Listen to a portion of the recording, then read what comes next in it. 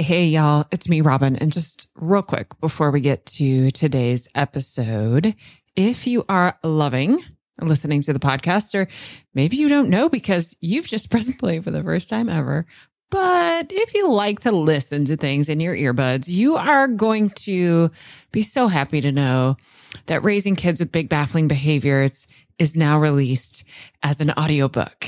You can get it in Audible or wherever else you get your audiobooks.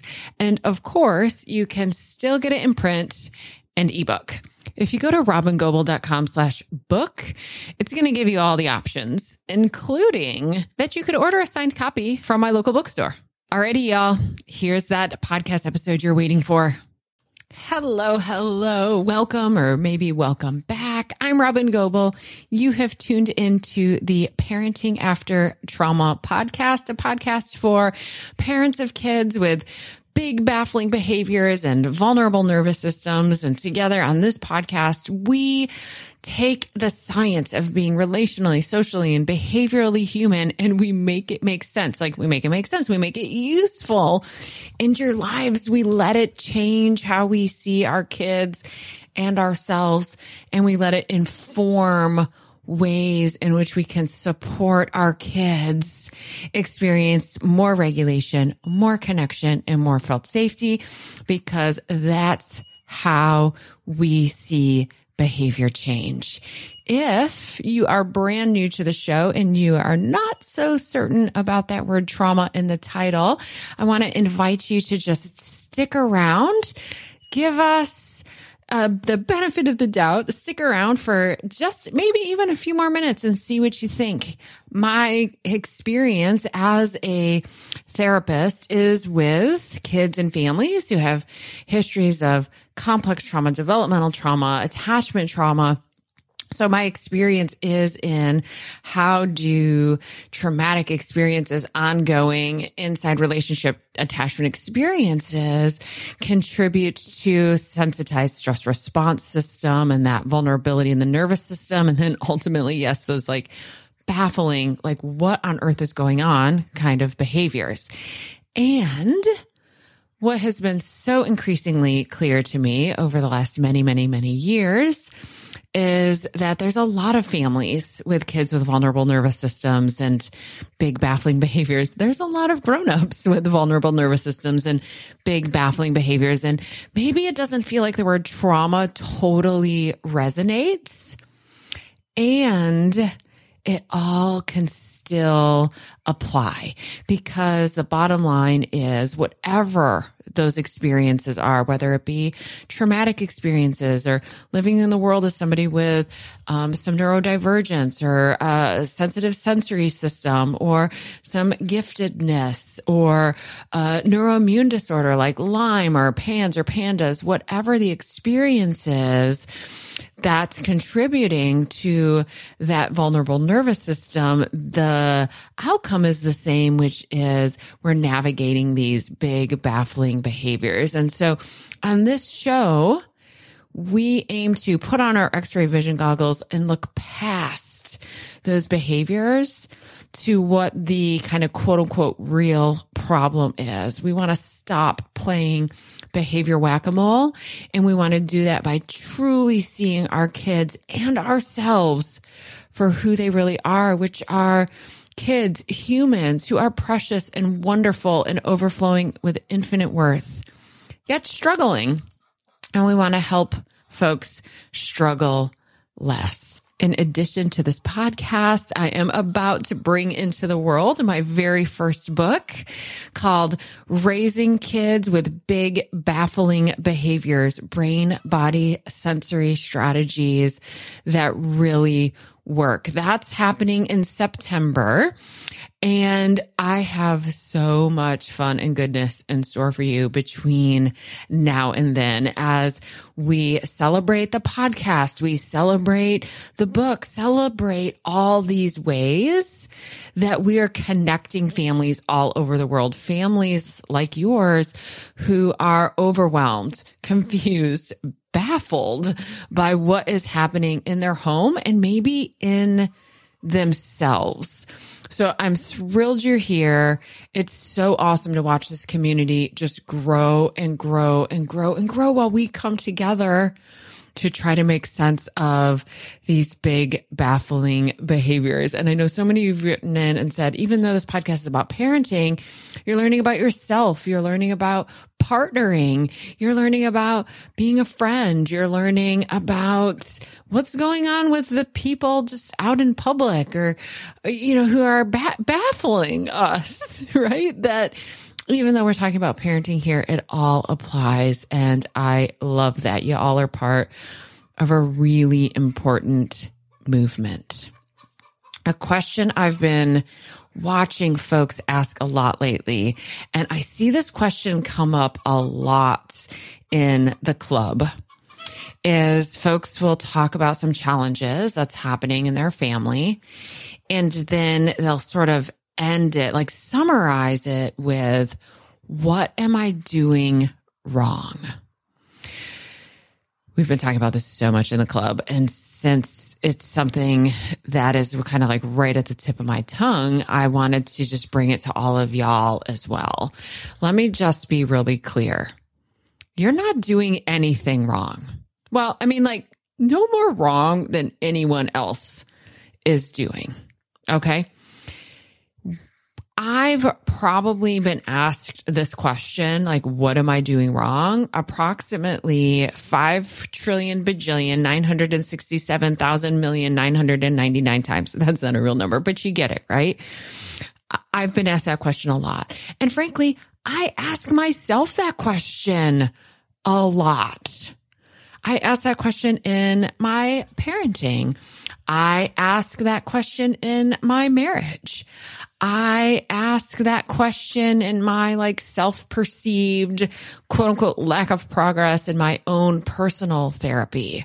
I ask that question when something kind of goes awry, which it does sometimes inside my programs, inside the club or inside being with, I'm so quick to say, what am I doing wrong? And I'm getting quicker at reminding myself that that is a question from my watchdog brain. That is a question that comes from a nervous system in protection mode. It's a question that makes the assumption that if I was quote unquote doing it right, we wouldn't have this problem, whatever this problem is. My child wouldn't be acting this way. My life wouldn't have unfolded this way. My own therapeutic progress would be faster, right? Because all I have to do is just get it right. So a few things to kind of deconstruct here. And one is for me, and this is maybe not true for everyone, I don't know, but for me, I learned when I was very small how things changed when you got it right versus when you got it wrong.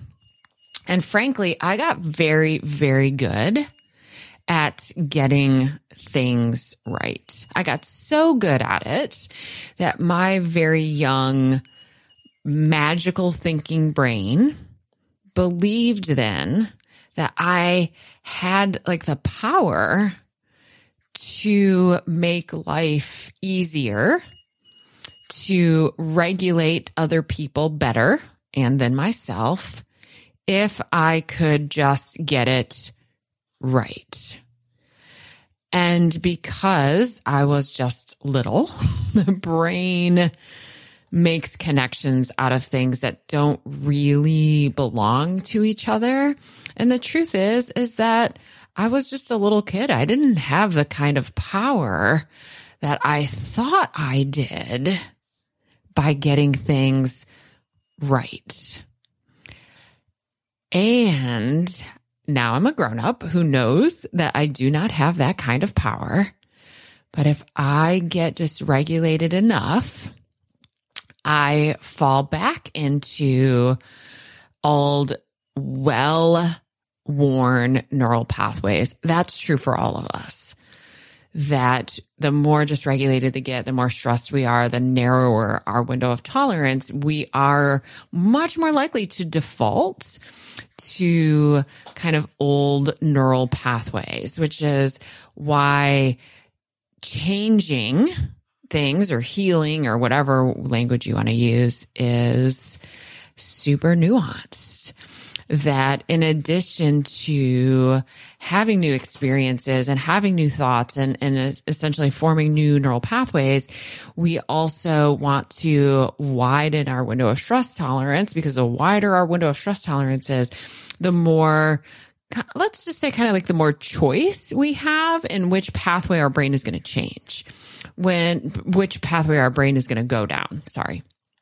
When our window of tolerance is very narrow, when we have a significant amount of stress happening, our brains, because they're so smart and wanting to be very energy efficient, our brains decide that the most energy efficient, the smartest thing to do is to use those very well exercised neural pathways. So the more stressed I get, the more I'm likely to feel like it's true that if I could just get things right, other people's behavior would change or get better. Now, in last week's episode, we talked a long time about this belief that a lot of us have, that we have the power to control other people's behaviors.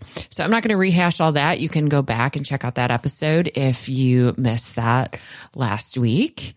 But these are old beliefs that we learned a long, long, long time ago, and we have very deeply embedded neural pathways of these beliefs. And so when we get stressed, we kind of go down that pathway again. And a brain in protection mode, so the watchdog or the possum pathway, a brain in protection mode believes in the dichotomy of right versus wrong. The owl brain feels okay with uncertainty. Now, sometimes we confuse the owl brain with like the smart brain who is logical and linear and knows how to do math, essentially, right? Major oversimplification.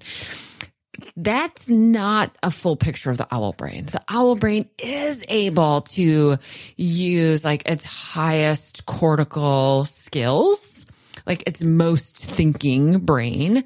But the owl brain is also connected and relational and feeling safe. And when we feel safe, we feel okay with uncertainty. So the owl brain feels okay with uncertainty, whereas the watchdog or the possum believe that there is a right and a wrong. It's one or the other. The owl brain knows that the brain is taking in 11 million pieces of data per moment and using all of that data to decide, am I safe or am I not safe? And from there, behaviors of connection or protection emerge. The owl brain knows that there are only so many of those 11 million pieces of data that are possible for me to impact for someone else, right? Like how the nervous system is determining if it's safe or not, and therefore behaviors of connection or protection emerge, then when I'm thinking about someone else and their behavior, and I'm thinking about the 11 million bits of data that their brain is processing, I think it gets a little bit more clear that there's only so many of those 11 million pieces of data that I could possibly be in charge of, that I could impact for someone else. It's a very small amount. I am mostly out of control of someone else's experience of felt safety. They are their own human with their own way of being in the world. The owl brain knows that my rightness or wrongness isn't what determines someone else's experience of felt safety and therefore someone else's behavior. Now, I know that this concept can feel a little, I think, kind of cloudy or fuzzy. Like here we are, 140 or something like that episodes into a podcast all about helping parents, right? I have a big community that offers an education for parents. I teach professionals how to support parents. And I think it would be easy to make an assumption that that means it's because parents could do something right or could do something wrong that would then be what changes their child's behavior. And that's just simply not true. Remember, we have a lot of influence over someone else's experience of safety. We do not have control. And that means we have a lot of influence over the way other people are in the world, but we do not have control. And we don't have any right to try to be in control. And my owl brain is okay with that. Again, my owl brain knows that my rightness or wrongness. So again, we're thinking about that question of what am I doing wrong? The owl brain knows that it's not my rightness or wrongness. That's what's determining somebody else's safety or behavior. The watchdog brain is afraid and wants to believe it's that binary. It wants to believe it's that simple. If it's that simple, then we have so much more hope, or it feels like we have so much hope that things will change. Because there's this implication that things are more likely to change if I can be in charge of them. It is far less vulnerable to believe that things change because I'm in charge of them. It is far more vulnerable to realize things are happening all the time that I have absolutely no control over whatsoever. Here's something, though, about the watchdog brain, right? The watchdog brain believes that if things are binary, things are simple, there's more control over change. What the watchdog doesn't know is that the owl feels hope too. Even when the owl wisely acknowledges it's totally out of control of someone else's behavior, there is still so much hope. Humans are complex systems. Complex systems, we're going to move a little bit out of like the mental health field or the psychology field or even the behavior field. Complex systems in the field of like math. And y'all, I'm a social worker, so that's all I'm going to say. Complex systems are always moving toward coherence. Complex systems are always wanting to move towards organization. Now, pause for a second and ask yourself, the baffling behaviors in your child or in yourself or in your partner, do those behaviors feel like the words coherence and organization match those behaviors? Even if you don't really understand what that means, like what does it mean to be coherent? Even if you don't really know what that means, just pause for a second and say, well, this behavior in my child or in myself that's feeling so baffling, is it coherent? And the answer is no. It's not. It's not coherent. It's not organized. It's not integrated. It's not flexible. It's not adaptive. All these words that I could come up with from the field of IPNB, interpersonal neurobiology, that helps us understand humans as complex systems. The kinds of behaviors that are prompting you to listen to a podcast like this aren't coherent. Okay. And we know that humans are complex systems and that complex systems are always moving towards coherence. Apparently, that's sort of like mathematical kind of constant. So how do we make sense of that? How do we make sense of these behaviors that are so baffling, so confusing, and also make sense of the fact that humans are complex systems that are always moving towards coherence. Let's just kind of hold that thought for a little bit. Okay, so simply because I said you probably aren't doing anything more quote unquote wrong than anyone else, than I am, than any other parent. I mean, none of us are doing everything quote unquote right. Like if we could have a right or a wrong binary, it would be impossible to do everything right. And we've talked before that actually wouldn't even be good for our kids. But even if we just acknowledge that it's not about being right or wrong, that doesn't mean that there aren't ways that we are probably contributing to our kids' struggles. And if we could shift those things a little, they might shift as well. I definitely contribute to some of the way my kid struggles.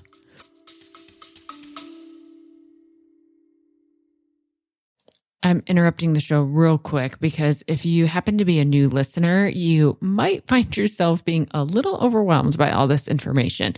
That makes total sense. I mean, there's like 150 episodes plus all the free resources that are available over my website. It's just a lot.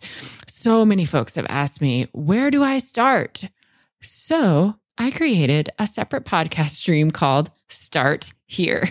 What I did is I took the 10 episodes that I want you to listen to first, and then I want you to listen to in this specific order, and I put them into a separate podcast stream so that you don't have to search for them. You can just press play and they'll play one after the other after the other. If you go to robyngobbel.com/start here, you'll be able to get an invitation to subscribe, and then you'll be able to listen right in the same podcast app you're using right now. robyngobbel.com/start here. Some of those ways that I contribute are really obvious. They're obvious to me. They're obvious to anyone who really knows me. But also a lot of the ways that I contribute to my kids' struggles are a lot less obvious, right? In the ways that my own implicit world, my own implicit memory shows up. And then kind of by definition, our implicit remains outside our conscious awareness. And so there are so many ways that I know I am not even aware of how I kind of show up in my parent-child relationship in ways that are not ideal for my kid. Parents have a lot of influence over their kids in great ways and in hard ways. I mean, research is super, super clear about that. That's why this podcast exists. I mean, if parents didn't have any influence over their kids, why would I podcast about parenting? So let's go back to that original question, right? That question of, what am I doing wrong? Can we together take a step back from what am I doing wrong and instead ask, are there ways I could offer my child more co-regulation, more connection, or more felt safety? The very act of taking a step back, the very act of seeing all of our options, the very act of having a curiosity instead of a demand, right? Like, what am I doing wrong? There's urgency in there. There's demand in there. And y'all, there's no judgment in me towards asking that question. I ask that question a lot as well. Okay. So there's no judgment here. It's just, we're just defining it, right? There's a lot of urgency, right? There's a demand in that question, whereas taking a step back and saying, I wonder what I could do, right? There's a question of curiosity. I wonder what I could do to offer my child more co-regulation, more connection, and more felt safety. The goal of this way of parenting, regardless of how vulnerable your child's nervous system is, how baffling their behaviors are, if they have a history of trauma or not, right? The goal of this way of parenting isn't for our kids to never be dysregulated or never have baffling behaviors. In fact, our kids must bring us the dysregulation in the nervous system so that their dysregulation can be touched by our regulation. That is quite literally how change happens. Scientists call it the disconfirming experience, and it changes memory networks. It is the agent of change. Always receiving what's unexpected. Dysregulation expects dysregulation. So when our kids can bring us their dysregulation and we connect with them with regulation, not necessarily with calm, but with regulation, that's how the nervous system changes. That doesn't necessarily mean that in that moment their behavior is going to change, but it does open up the possibility for the nervous system to kind of metaphorically unlock and shift and change. And now we're thinking about long-term, real change in the nervous system, which is much more exciting to me than short-term behavior change. Here's another tricky thought that maybe you're going to feel like, what? Nobody ever told me this. But sometimes the truth is that the more co-regulation we offer our kids, the more they bring us their dysregulation. And over time, they are weaving into their own neurobiology our regulation. Our regulations will start to live inside of them. Then that's when their dysregulation might start to decrease. So here is my invitation to you. Remember, I am always no shame, no blame. Well, when I'm in my owl brain, I am no shame, no blame. And I mostly bring my owl brain to work, right? I bring my owl brain to the microphone. I don't always bring it all the places in my personal life because I'm just as human as you. But my work is grounded in no shame, no blame, right? That doesn't mean we don't have compassionate boundaries. It just means we don't shame and blame to get to boundaries. Okay. So when I invite you to get curious, when you ask that question, what am I doing wrong? I'm not asking you to get judgmental at yourself for asking that question. Just notice it. Just notice that you've asked it. Like when you hear those words inside your head or come out your mouth, what am I doing wrong? See if you can go, oh, that's information. That's telling me my nervous system is in protection mode. That's hard. It's hard to be in protection mode. Take a breath. See if your owl brain can come back. Invite your owl brain back by asking the question, what could I do differently that would be offering co-regulation, connection, and felt safety to this child? The owl brain is okay with the answer that maybe in that moment, the answer is nothing. Because what we offer, we are not in control of being received. Okay. I can't control if my child, my partner, my friends, whoever are able to receive my offerings of safety. I'm only in control of my offerings of them. Okay.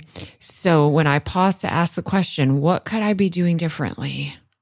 That would be offering connection, co-regulation, and felt safety. It's very possible the answer is nothing. Now, if I was in protection mode and asking the question, what am I doing wrong?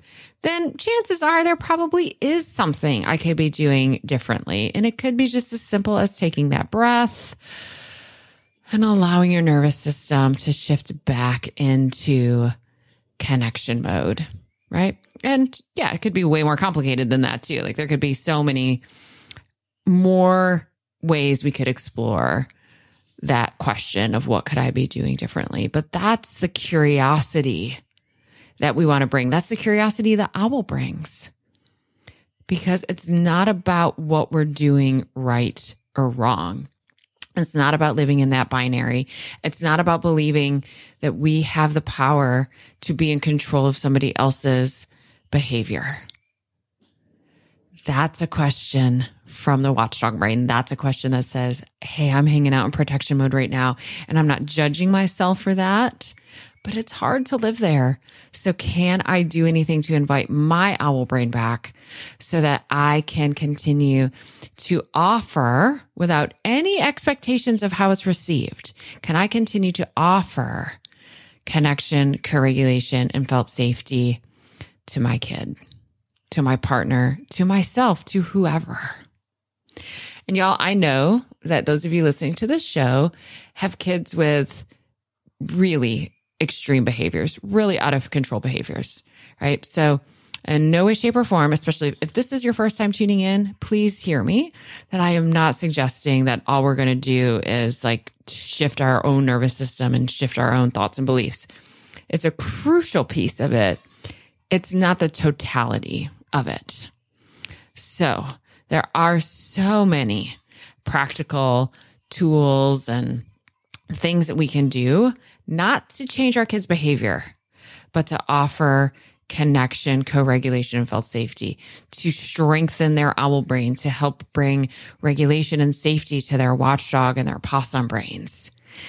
So if you are hoping for those tools, know that they absolutely exist. Keep listening to the podcast. Scroll back in the podcast. I think it's kind of easy to tell based on the title, like if it's an episode that's like really about concrete tools, or if it's an episode more like this, where we're kind of talking a little bit more philosophically, right? So there's plenty of episodes about tools. You are going to get oodles of tools in the club. If you want to come join us in the club, robingoble.com/the club. The club isn't always open.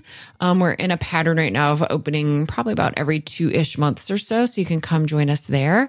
And without question, Raising Kids with Big Baffling Behaviors, Brain, Body, Sensory Strategies That Really Work. That's my book that's coming out in September. Also full of tools. I also am training more folks so that they have the skills to work with families of the most vulnerable kids. So I have a whole year-long program where I train professionals.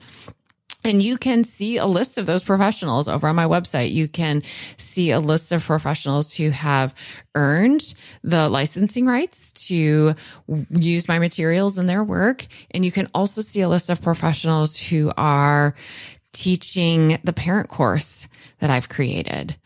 So all of that is over on robingoble.com. We are working tirelessly, my team and I, and the professionals who are bravely and vulnerably train with me. We are working tirelessly to make this world a safer place for you and your family, to be the ones with the privilege of safety who are doing the hard work so that we can offer safety to your family. Okay. So just head to robingoble.com, explore all these resources, and then just keep coming back, keep pressing play on the podcast. All right, y'all, you're definitely going to want to press play on the podcast next week because something really exciting is happening next week on the podcast.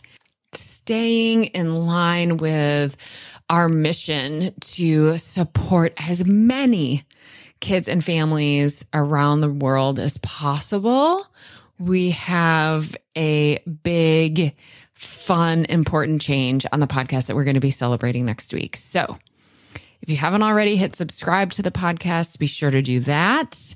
And if you have a moment, I'd be so grateful if you would go and either rate or review the podcast in whatever way your podcast app invites you to do that. Ratings and reviews are by far the most impactful way to help other families find this podcast. And y'all know that there are so many families and so many professionals that we want to find this podcast. The more people who find this podcast, the more grownups in the world are seeing kids in this way, and that's good for you and your kids. Okay, so rate and review the podcast. It's super helpful.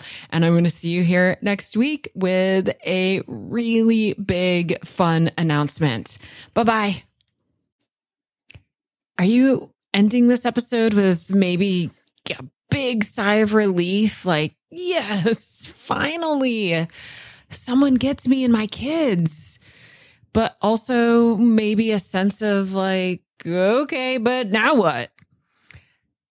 All right, y'all, I've got lots of possible now whats.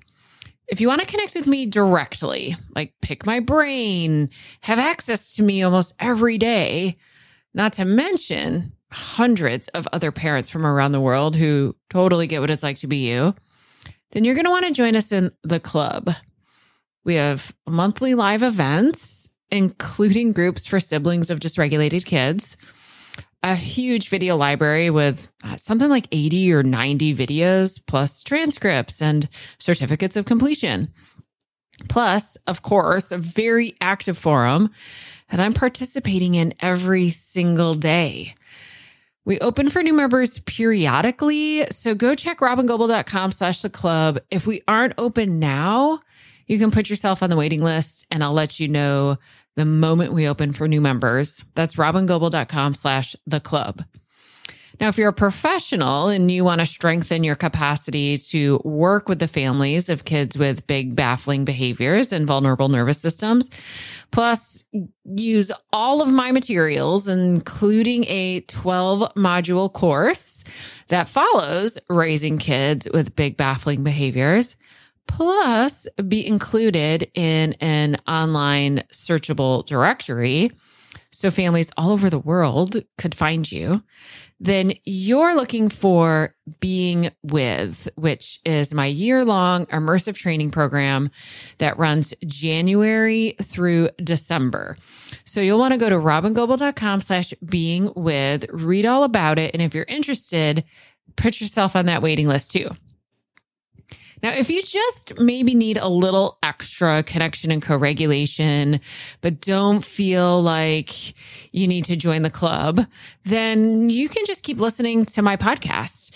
Or you could go subscribe to my Start Here podcast, and that'll give you 10 episodes in order that will take you through cultivating a great foundation of parenting with regulation, connection, and felt safety. That's at robingoble.com/start here. You have to go there. You can't just find it in your podcast app. Or you could get yourself a copy of Raising Kids with Big Baffling Behaviors, paper book, audiobook, ebook. You can get that anywhere books are sold. Or you can just head to my website, download one of my very many free resources. I keep them all really easy to access at robingoble.com/free resources. Webinars, masterclasses, ebooks, infographics, all sorts of stuff. Go check it out. See what of those things could be supportive of you or maybe to the other adults in your life who are helping support you and your child. There are just so many ways that you and I could be more connected, and you can get the amount of co-regulation and support that you need. If it feels like a lot to remember, all you have to do is go to robingoble.com and take your time clicking around, seeing what I got there. I am so glad you and I are connected now, and I can't wait to be with you again soon in our next episode of the Baffling Behavior Show. Bye-bye, y'all.